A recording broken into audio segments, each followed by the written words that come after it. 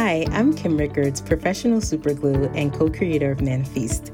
Manifest is a global platform with a vision to empower professionals of color to make connections and build intentional community to manifest careers, dreams, and goals. In this podcast, we will nurture, inspire, connect, and elevate our listeners through relevant stories and conversations. Now let's manifest.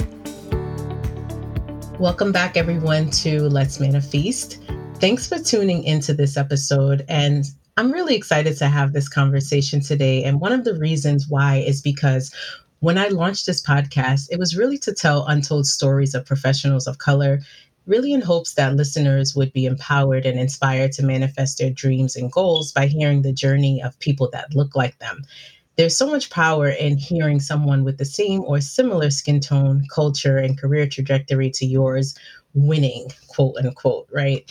And for this reason, today I'm privileged to be joined by former colleague and co-founder of Isusu, the leading financial technology platform dismantling barriers to housing, Samir Goyal.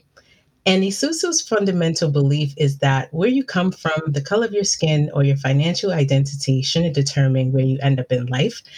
I support that foundational statement. I'm a huge supporter of everything Samir is doing, and I'm happy to say, Samir, welcome to Let's Manifest. Thanks, Kim. Such a delight to be here with you. Really looking forward to this conversation. Absolutely. We're going to have fun. We are going to have fun. And because it's been such a long time since we've been in the hallways of the LinkedIn New York office, I want to ask you, how have you been?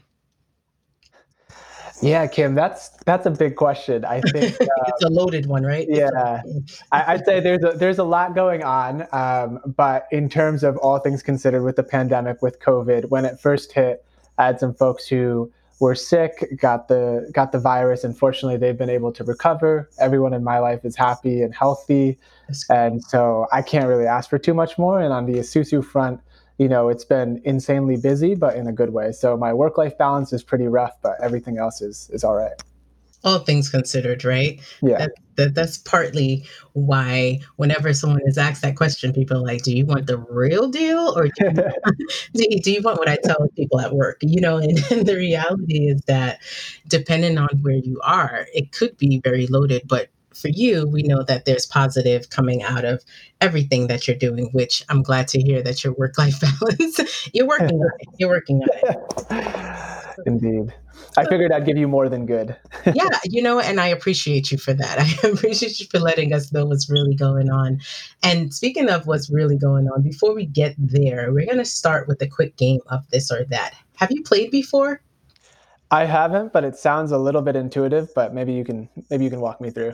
Yeah, so the rules are simple. The rules are say whatever comes to mind, don't think about it, and just have fun. Okay. Yeah, I'm like, that's nothing like building a platform, right? This is the easiest thing you probably ever have to do. Sounds good, Kim. I'm excited. All right, let's do it. So the first one is mansion or cabin in the mountains? Cabin in the mountains. City or country? City. Bar soap or liquid soap? Liquid soap. Subway or car? Subway. Calendar or cell phone alert? Calendar on my cell phone. You're like, well, guess what? I'm gonna put both of them in there. What about store-bought gifts or handmade gifts? Oh, I'm a sucker for handmade. Those are awesome, and people don't do enough of those anymore. What about Amazon or eBay? Amazon. Last one, Google or Safari? Google. It's like Google. Okay. We're like, shout out to everyone using Safari, but yeah, we're Google fans over here for sure. Yeah, Meets has made it indispensable, so I got to give it to them. Got to give it to them. Now, see, that wasn't hard at all. No, but I got to say, it's one of the most creative podcast intros I've done. So I'm enjoying it. I'm glad. It's just a way for listeners to just get to know a little bit of the other side of you, right? Now they're knowing a little bit of what you like versus what you don't like. The one question I love to ask my guests, especially coming into the conversation, is Knowing all that you know now, what is the advice that you would give to 16-year-old Samir? Yeah, Kim, that's a good question. I think, the advice I'd give my 16-year-old self, I think one would be, nothing worth doing is worth doing alone. And it's Mhm. really important to kind of find those people that kind of support you and help you kind of lift your horizons rather than lower them.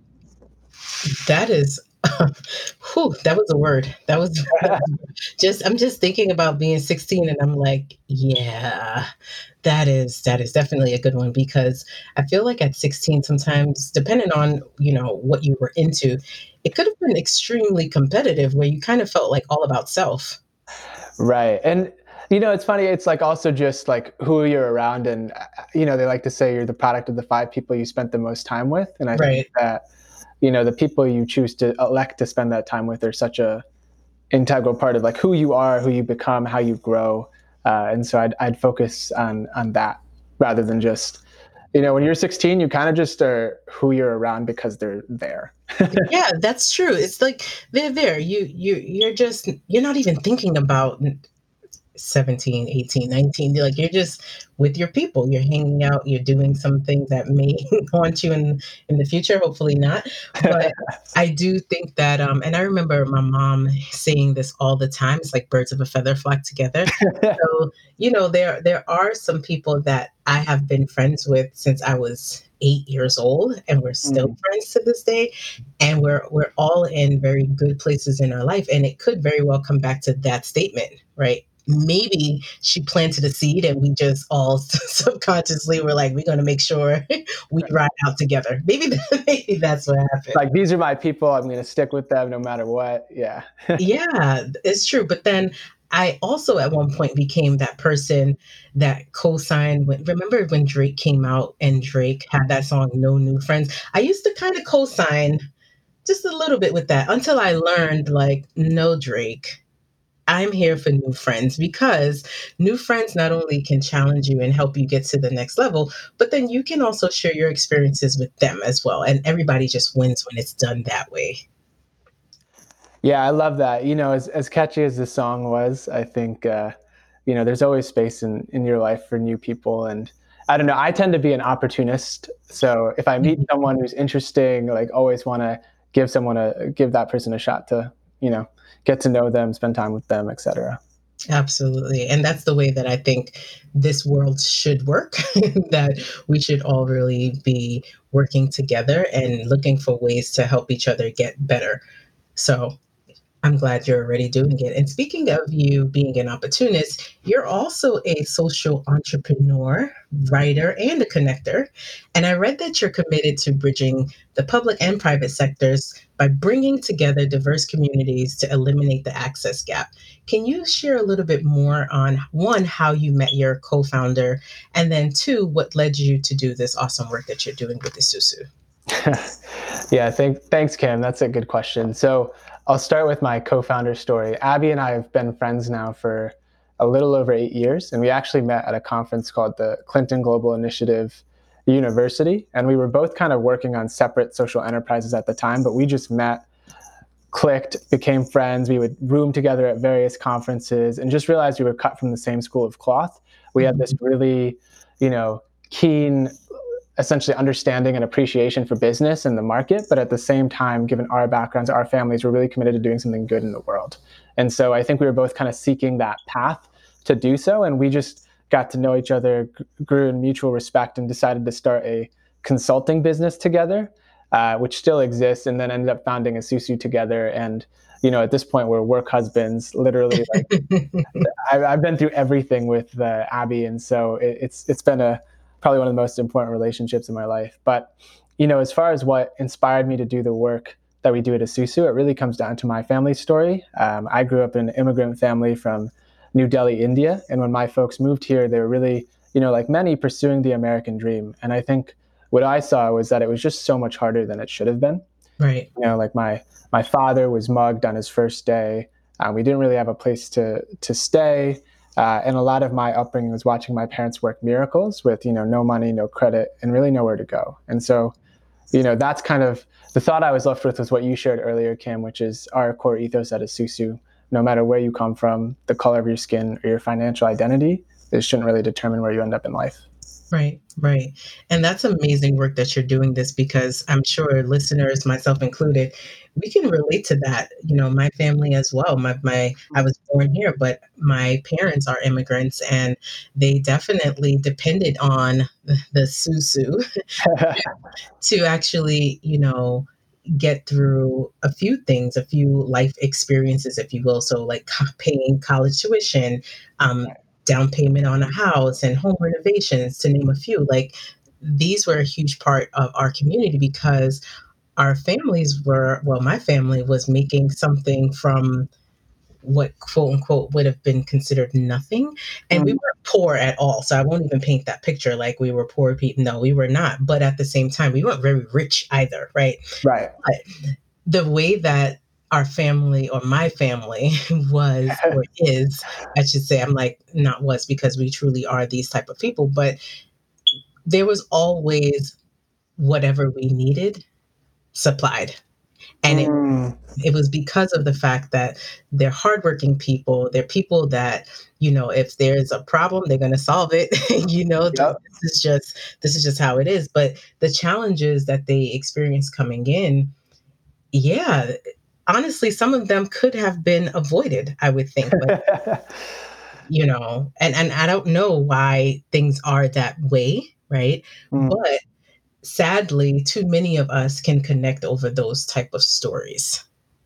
right. And, Kim, I resonate with everything you said. I think my parents, and, for me, I stand on the shoulders of giants. Like, they took a lot of risk and were willing to figure things out. But as a child, I didn't feel like I had any shortage of investment or, care for my education and upbringing. And, it's only kind of in hindsight, looking back, connecting the dots, that you can be like, wow, this is really isn't how it was for everyone else. And Right. that's not really how it should be.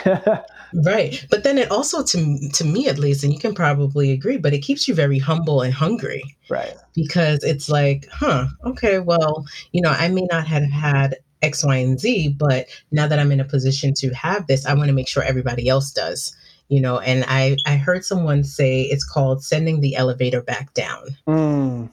Yeah, because it's like, you know what?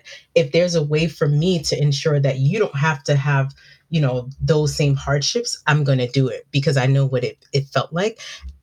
And I don't want that for you. I love it. I love that phrase, send the elevator back down. We kind of think about it as pave that path for everyone else.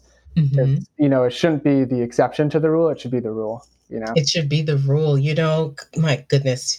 I can't wait to to keep going into more of the work that you're doing because, again, it is really necessary, especially not just right now, but just in general. This is work that needs to be done. So, as we continue to, have this conversation, we'll get into the weeds of it. But what is the biggest misunderstanding that people have about Isusu? Let's just really put that out there right now. Let's talk about what Isusu is not. Yeah, that's a good question. So there's some confusion around Isusu because as a company, we've made some pivots over time. And so Mhm. just to give an understanding, we actually started out Isusu as a savings business. And it was really predicated, Kim, on what you had said earlier, those kind of community savings-based groups that your family had participated in. My family did something similar, as did Abby's. And we essentially thought that, less than 70% of Americans have $400 in their bank account. Community savings has worked for our families. What if we build a product around this to help people save more money and kind of get ahead and build that financial resilience? And Mhm. it's funny because, we just built a product, brought it to market, and we learned, I think, two things that were really instrumental. One is that going directly to individual consumers is super expensive. Really? Yeah, because the thing is, especially for financial technology, it's all about trust. And so you need to get someone comfortable enough to give you, maybe a social security number, maybe a driver's license, like really personal information. And the only way that Abby and I were able to do that would literally be like going to, like community churches and groups like that. And that just wasn't a scalable way to build a business. Mhm. So we realized that we need to partner kind of in a more B2B or business to business fashion. But I think the other insight was just people would say to us, look, we all know we need to save money, but you tell us what we do, how we can do this if we're earning less than $40,000 a year. Mm. And that really stood out as something that we kind of not necessarily given as much thought to at the time, but really that credit and access to cheap capital in times of emergency was the barrier that a lot of our, communities and the folks we were trying to help and serve were facing. And so as a business, we pivoted into what we do now, which is rent reporting. We partner with large multifamily landlords to capture people's rental payment data and report it into the credit bureaus. And inspired by COVID, but really kind of also as part of our roadmap, now when renters are faced with a financial emergency or a shortcoming of cash, we are able to pair them with a 0% interest loan that's paid directly to the landlord, which keeps the landlord's cash flow healthy, but also makes sure our tenants don't get evicted, don't have to think about being on the streets, and have time to have a fighting chance to make their ends meet. And so, Right. yeah, to answer your question, the biggest misperception is really just that we're primarily a savings business, but rather we've kind of pivoted into this credit and data space. And what are some of the challenges you face while doing that pivot or making that pivot? That's a good one. I think one of the larger challenges, and I don't know if it's specifically around the pivot, is just breaking into a new industry like real estate that's really old school and is really an old boys club where everyone knows each other. They're going to the same meetings, they're interacting at the same events, but it makes it really hard for new entrants to kind of break in. And and so we had to spend a lot of time building our brand, building our reputation, building relationships so that we could get our foot in the door. Um, and so that was one of the biggest challenges that we had to figure out. And I think the flip side of that is that once you're in, you're in. And then you are able to kind of piggyback on that close-knit community of kind of gatekeepers at the start, but then end up being something that helps you accelerate and meet new clients and scale your business in the industry. Wow, hearing that, I would never have thought that the real estate industry was very much like the old boys club. And I'm starting to hear that a lot about multiple industries. So it's becoming way too common across the board. It's like, how do we really change that narrative? Because opportunities are, I mean, available to everyone, you would think, but just knowing that there's so many different doors that you have to go through, or fights that you have to fight in order to get in. I'm just wondering, I'm like, what is that about? That's a good question, Kim. I think, there's a lot to unpack there around the history of the country and how opportunity has been distributed. But Mhm. one thing that I'll kind of dig on is what I've learned that I think has been interesting is a lot of people kind of blame the people at the top, right? It's often like, oh, the executives or the CEOs or the people at the top are really kind of putting in place barriers to entry. And one of the things that I've learned is it's really about cutting through all the people in the middle. Because when we actually speak with some of these leading developers and some of our partners, it's incredible just how much they care, right? It's not just about building a business, shutting other people out, and making lots of money. Obviously, they're profit driven, but really they're incredibly aware of the societal issues that they impact. They want to change, they want to do good, they want to leave a positive legacy in the world, and they're incredibly sharp as people to work with. And I think sometimes that just gets lost in translation because there's so many middle people that get in the way of the agenda of the real leaders of the company and everything else and how it's executed just because they're not in the weeds. Yeah, I can definitely attest to that. Most people may not realize that, but a lot of times the people that are C-suite in most companies, they're just getting the updates. They're not in the everyday um, weeds of it all, which again, to a disservice to them, because they may not even know that so many people are having these hardships because they're so focused on trusting that everything they receive is actually what it is Right. until they go to Glassdoor or until and then they're Oh like, yeah. "What? What?" Yeah. It's like, that's, yeah. Yeah, and that's why, again, that it's good for people to understand that everything is a matter of perception. You know, just because you may be feeling injustices doesn't mean that your your company CEO is even aware of it. not that they are not aware of what's going on in the world, but they may not be aware of how you specifically may be feeling, especially if your manager is blocking any kind of entry that you may have to said person to actually voice this in a respectful way. It Right. happens. I'm like, it happens. But of course, we're not going to talk about that. We can't save every problem. But one thing that I did want to go into, because again, you do have a business, and I'm sure listeners want to know, they want to know about the numbers. So can you tell us how you entered your journey to funding? Yeah, absolutely, Kim. So, fundraising has literally been probably one of the greatest ups and downs of my life. The first time that we tried to raise money, it was incredibly difficult. We had raised some money from small check investors, maybe like a couple $100,000. And with that money, Abby, my partner, and I, we'd quit our corporate jobs and we're working on Isusu full time. And we were bootstrapping for close to 16 months. Wow. And that's when we were really getting close to raising additional capital. And, you know, it might be the classic entrepreneur story, but, at that point, we were 6 credit cards in debt. I was couch surfing. People were calling my family, trying to figure out, how to collect cash from me. So it was just like not a great situation. And we had actually started putting together a round of close to $2 million.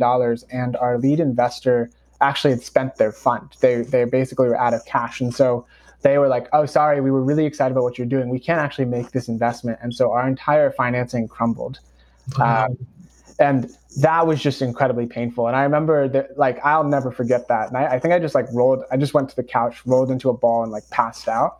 But then, Abby and I spoke the next day, and we were like, you know what? We've put everything on the line for this business. This needs to exist. We believe in what we're doing. We're seeing the impact we're having in people's lives. And one way or another, we're going to keep building this. And I'm really glad that, we kind of persevered in that moment, because then after that, we met our now lead investor, Acumen Fund, and they were a phenomenal partner for us. They put us through a rigorous diligence process. But once Wow. we got approval, we were able to raise that $1.6 million, and this was in 2019.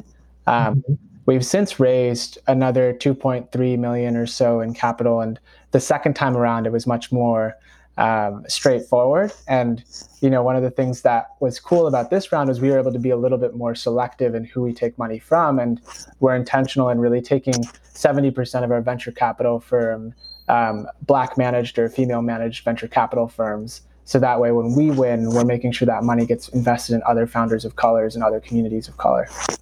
Well, congratulations, Samir, because that is awesome. And of course, Manifest is all about intentionality. So I love that you are doing that and really ensuring that, again, you're sending that elevator back down to others. But how did you get the investors to, you know, believe in you? Because you said it was rigorous. So how did you get them to really believe in what you were doing?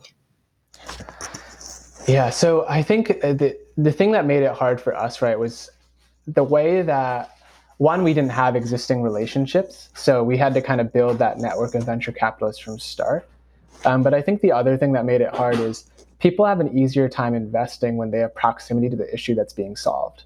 And Mhm. so many of these investors don't really understand not that they don't understand, but the issues of credit and financial access and inclusion just weren't really relevant in their lives. Most of their friends are bankers and consultants and lawyers and all making 6 figures and living a really cushy life. And so when we're here talking about how low to moderate income consumers need help with solutions like this that give them a fighting chance to improve credit, get access to cheap loans, have opportunities to become homeowners, things that to them are almost taken for granted, it's a lot harder to kind of break through that perception gap.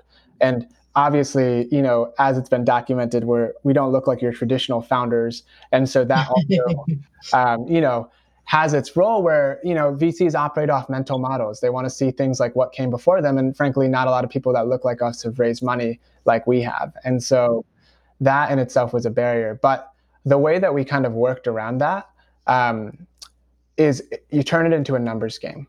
And so to get a little bit tactical, we basically put together a spreadsheet of close to 300 venture capital firms, documented out, think like your classic sales funnel, documented our kind of warm intro, who our closest connection was there, and just went on offense and tried to set up as many meetings as we could. And then we just tried to be as excellent as we could be in every interaction. And so what that looked like was we would do our research on the VC and the firm and their prior investments. So we went into every meeting prepared. We set up what you call a data room, which is traditionally something that's done in mergers and acquisitions or kind of later stage investing, but it's basically a packet or folder that includes all the pertinent information that an investor would have to do, would have to look at to make an investment decision, so that we could kind of kick off the conversation, have all that material prepared, kind of be essentially over-prepared and overqualified to kind of have those conversations, just so that we could really make those impressions. And at some point, it just became a numbers game. And I think, one of my mentors and someone that I look up to kind of described raising money as purposeful pain.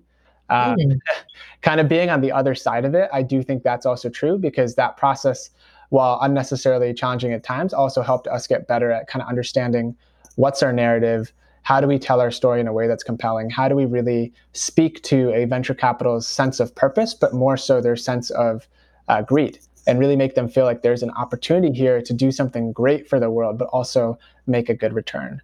And so we focus not as much on the impact, but really the size of the market and why we were uniquely suited to kind of execute against this opportunity. Mm-hmm, mm-hmm.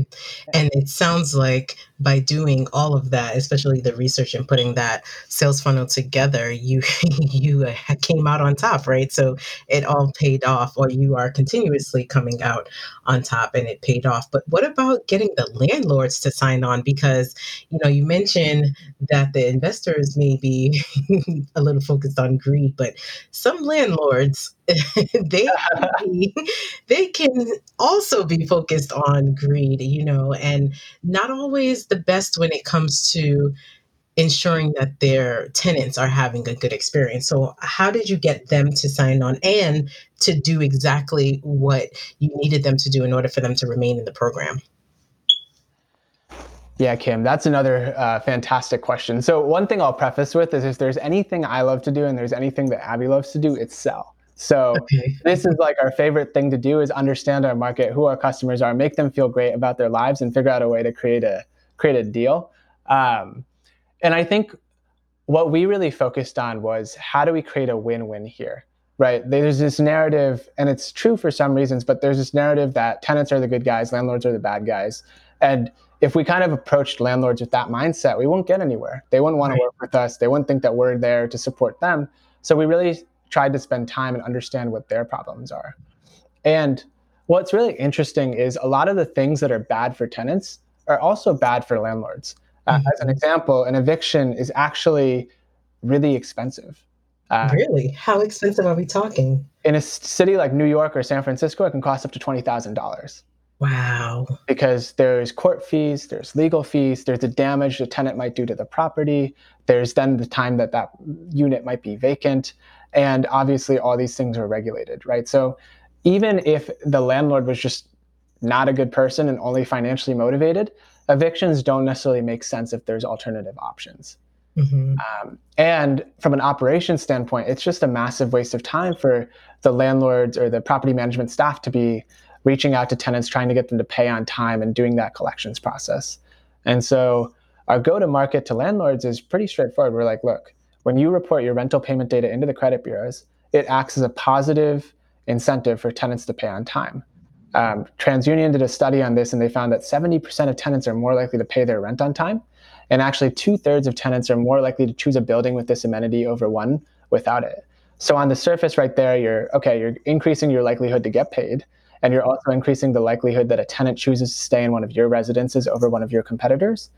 And then with the addition of our kind of rental stability loan, now when a tenant hits a financial shock, we're able to pair them with a financial product that keeps you as a landlord getting paid, but then prevents you from needing to evict someone. And for us, has the benefits of keeping a tenant in their home, keeping families from being put out on the street. And if you talk to landlords, I find that oftentimes, if there's a tenant who's a good tenant, that's been working with them for, living in one of their properties for some time and has a short-term emergency or needs help, they'd much rather find a way to work with that tenant than kind of evict them, because you don't know what you're going to get with a new tenant. Right. That is true. It's so true. I have definitely seen landlords who have loved their tenants, like they don't want them to ever leave. Right. And then I've also seen examples where a landlord decided to sell their home to a tenant as opposed to putting it like on the market per se for someone Oh, else to buy it because they just really trusted them, and they really wanted to ensure that that property, although it would no longer belong to them, it would still get the same TLC that the tenant was giving them. So yeah, I've seen that happen. But I've also seen those other. oh Ooh. yeah. The slumlords are out there.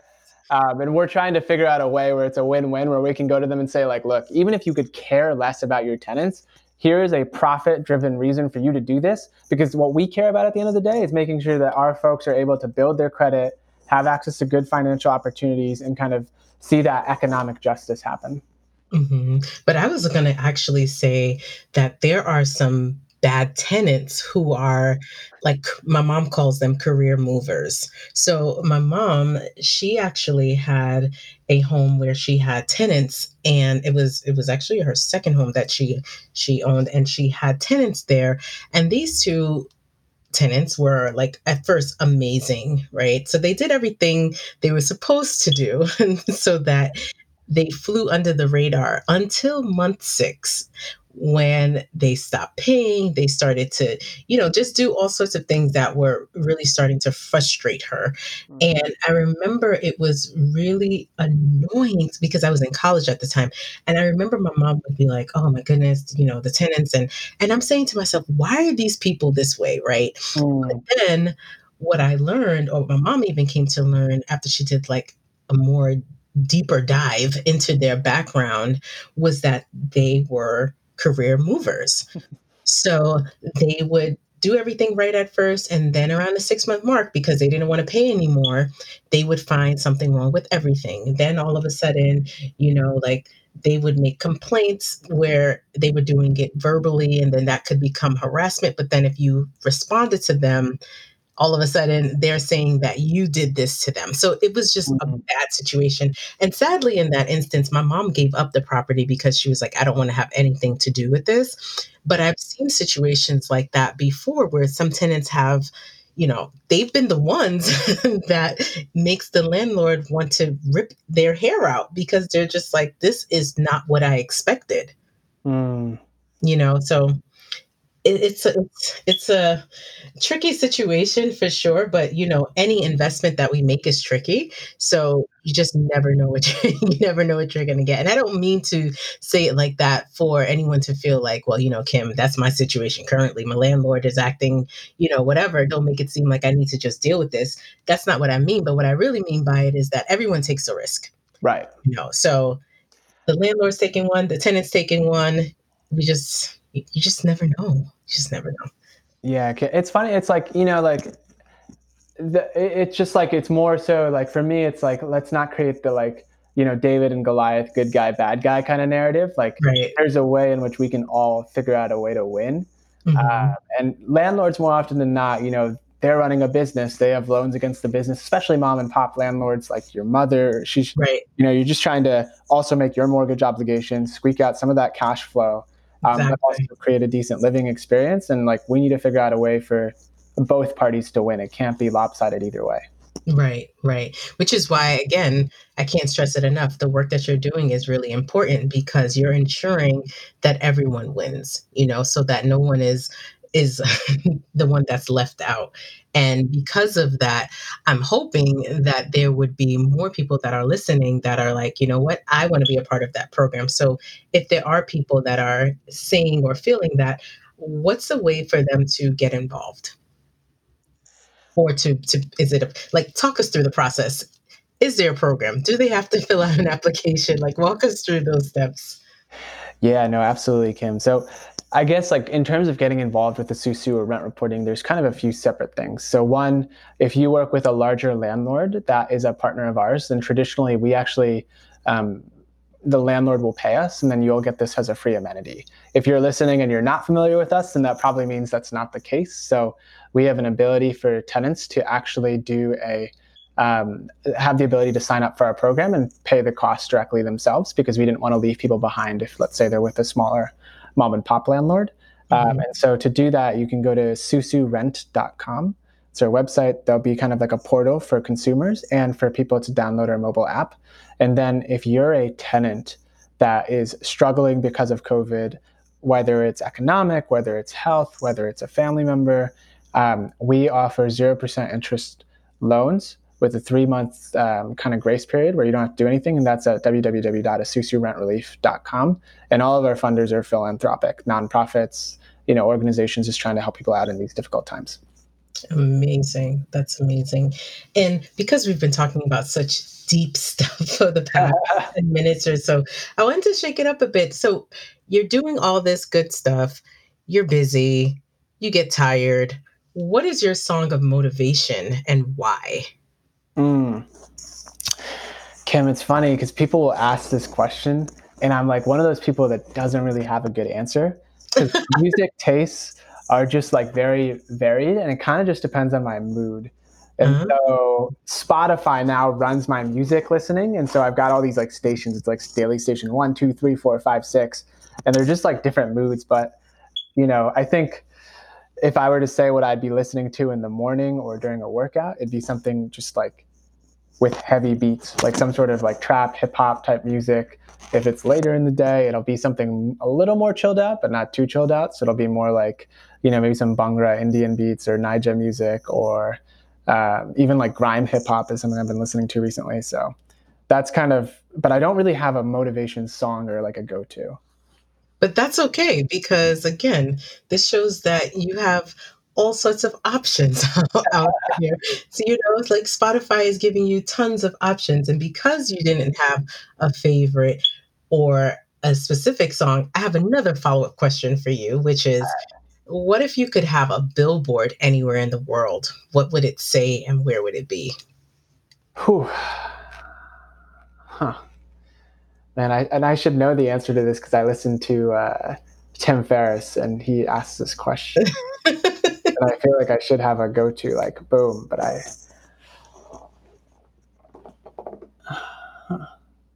That just shows people again, like you've been a lot of places. You have to think about this. Yeah, I think I might even go back to what I had said before, which is, nothing worth doing is worth doing alone. Putting that message out there, it's just, people are so important to this shared experience that we all have. And where I would put it, I'd probably put it in like a major metropolitan where you're surrounded by people, but you don't really feel like connected to people sometimes. So maybe LA or New York or the Bay Area or something like that. Those are perfect places because people are not as connected as they would, Yeah, they would appear. you would think in such a massive city, but it seems like that's not the case. Yeah, sadly, that's not the case. But with your billboard, it will get them there. It will get them to being connected. And as we wind down, what is your advice for listeners that may be on the fence about, becoming an entrepreneur or even considering taking their own hard-earned cash to invest in Isusu? Wow. So those are two very different questions. But in terms of people who are thinking about being an entrepreneur, I think, like life never gets less complicated. So my fundamental belief is that you want to look back and you don't want to have regrets. And so when I was considering whether or not to leave, my LinkedIn job, which, I sorely needed given all my student debt and such, for Isusu, it was really that question of, if I look back and I try this business and it fails, will I regret it? And the answer was no. But if I had chosen to just stay the course and take the safe path, I knew that I would regret that probably for the rest of my life. And so that is really what I'd say is like life doesn't get less complicated. If there's something that really calls to you, I'd encourage you to do it. And then on the flip side to that, though, I would say that entrepreneurship is an incredibly hard role. What gets you through those like really low lows is that deep conviction in what you're doing and the people around you. And so entrepreneurship is really sexy right now. Like, don't do it just because it's like the cool thing on the block. Like, if you really feel strongly about what you're doing, because it'll test you, it'll stretch you, and it'll really push your limits. And so I think that would be my two thoughts around that. And then in terms of people who want to invest in Isusu, what I'll say is, one, like, there's nothing scarier than having people that that put money into your business. That's what keeps you up at night. Like, when an institutional person invests in your business, you're like, all right, like, this is your job. But when you're like buddy from like a job or college, or someone is like, yeah, I want to put some money into this, like, that's the money. Or someone's like, oh, you know what, I'd rather invest in a Susu than like put down on my mortgage. That's like what keeps you up at night. So I'd say, like, one, like, you can trust us to be a good custodian of the money, but more broadly outside of a Susu, I definitely encourage you to take some of those bets. I think there's a lot that can be learned from going on the journey with a startup. And I think it's also beyond just like a ROI, it's a learning opportunity. But as far as a Susu goes, I'd say I've never felt as excited about this moment being our moment. And I really feel like these next 6 to 12 months will be, our chance to really accelerate growth more than we have. That's awesome. Awesome. And I wouldn't have thought that it would be the people that that would keep you up at night, but it totally makes sense because you don't want to disappoint anyone. No, you don't want to disappoint anyone, and you just know what's happening in their lives, right? Like, it means so much more when you're like, wow, you like literally don't have $7,000 in your bank account, but you put 5,000 into a Susu, and then that's what you're like, I can't lose this money for this person. I can't do it. So whatever it takes, you figure out a way. Right. Exactly. And exactly that. You figure out a way and it gets done. And then again, everyone is winning, which is what we like to hear. So the last question I have for you is, what are you manifesting?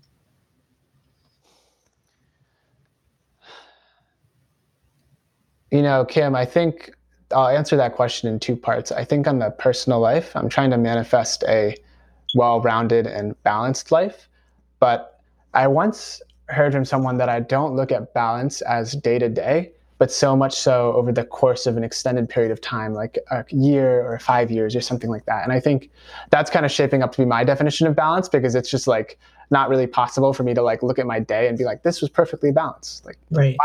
Wow. So I think like what I'm manifesting is overall a holistic life where I, invest in my partner and I do what I want to do professionally. I invest in my health and my fitness and my well-being and my family and my friends. And so that's kind of what I'm manifesting personally. And then I think on the, business standpoint, our mission at Isusu or our vision, is to use data or unleash data to bridge the racial wealth gap.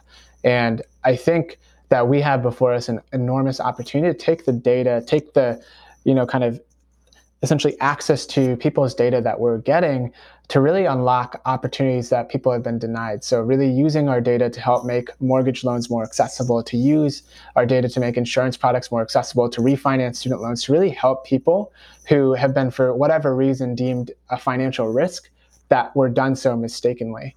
And that opportunity, I think, is a massive business, but is really a way where we can make our mark on kind of bridging this access and equity gap. Well, you definitely have some big shoes ahead of you, and I know that you will get it done. I'm putting all of my confidence in you. So not physical dollars, but all of my, positive energy and all of the truths that I believe to be about you, to know that you are going to get the work done. And I'm excited to be on this journey with you, to see these things manifest, but also to just know you, because it's an honor to know someone that is not just talking the talk, but truly walking it as well. And that's just overall authentic. So, Samir, thank you so much for joining Let's Manifest. I hope you've enjoyed our conversation and you come back. Like, did it scare you too much? I'm just kidding. I know I didn't scare you. No, Kim, this was such a delight to be here with me. I appreciate the thoughtful questions, and I just appreciate being able to spend some time with you. You're an incredible person, and I'm glad that I was able to speak with you and hopefully to your community as well. So thank you for having me on. Absolutely. And listeners, this message is for you. Before you jump to the next episode of Let's Manifest, don't forget to share this podcast, leave a review, learn more about Isusu using the link to the website, which is in the show notes. And if you have any questions or simply want to show gratitude for Samir sharing his story, why don't you just reach out and let him know? And until next time, let's manifest. Thanks, Samir. Thanks for listening to the Manifest podcast. Before you go, don't forget to subscribe, rate, and review this podcast. Share this with your family, share this with your friends, share this with your colleagues. Just share this with your entire community. And until next time, let's man a feast.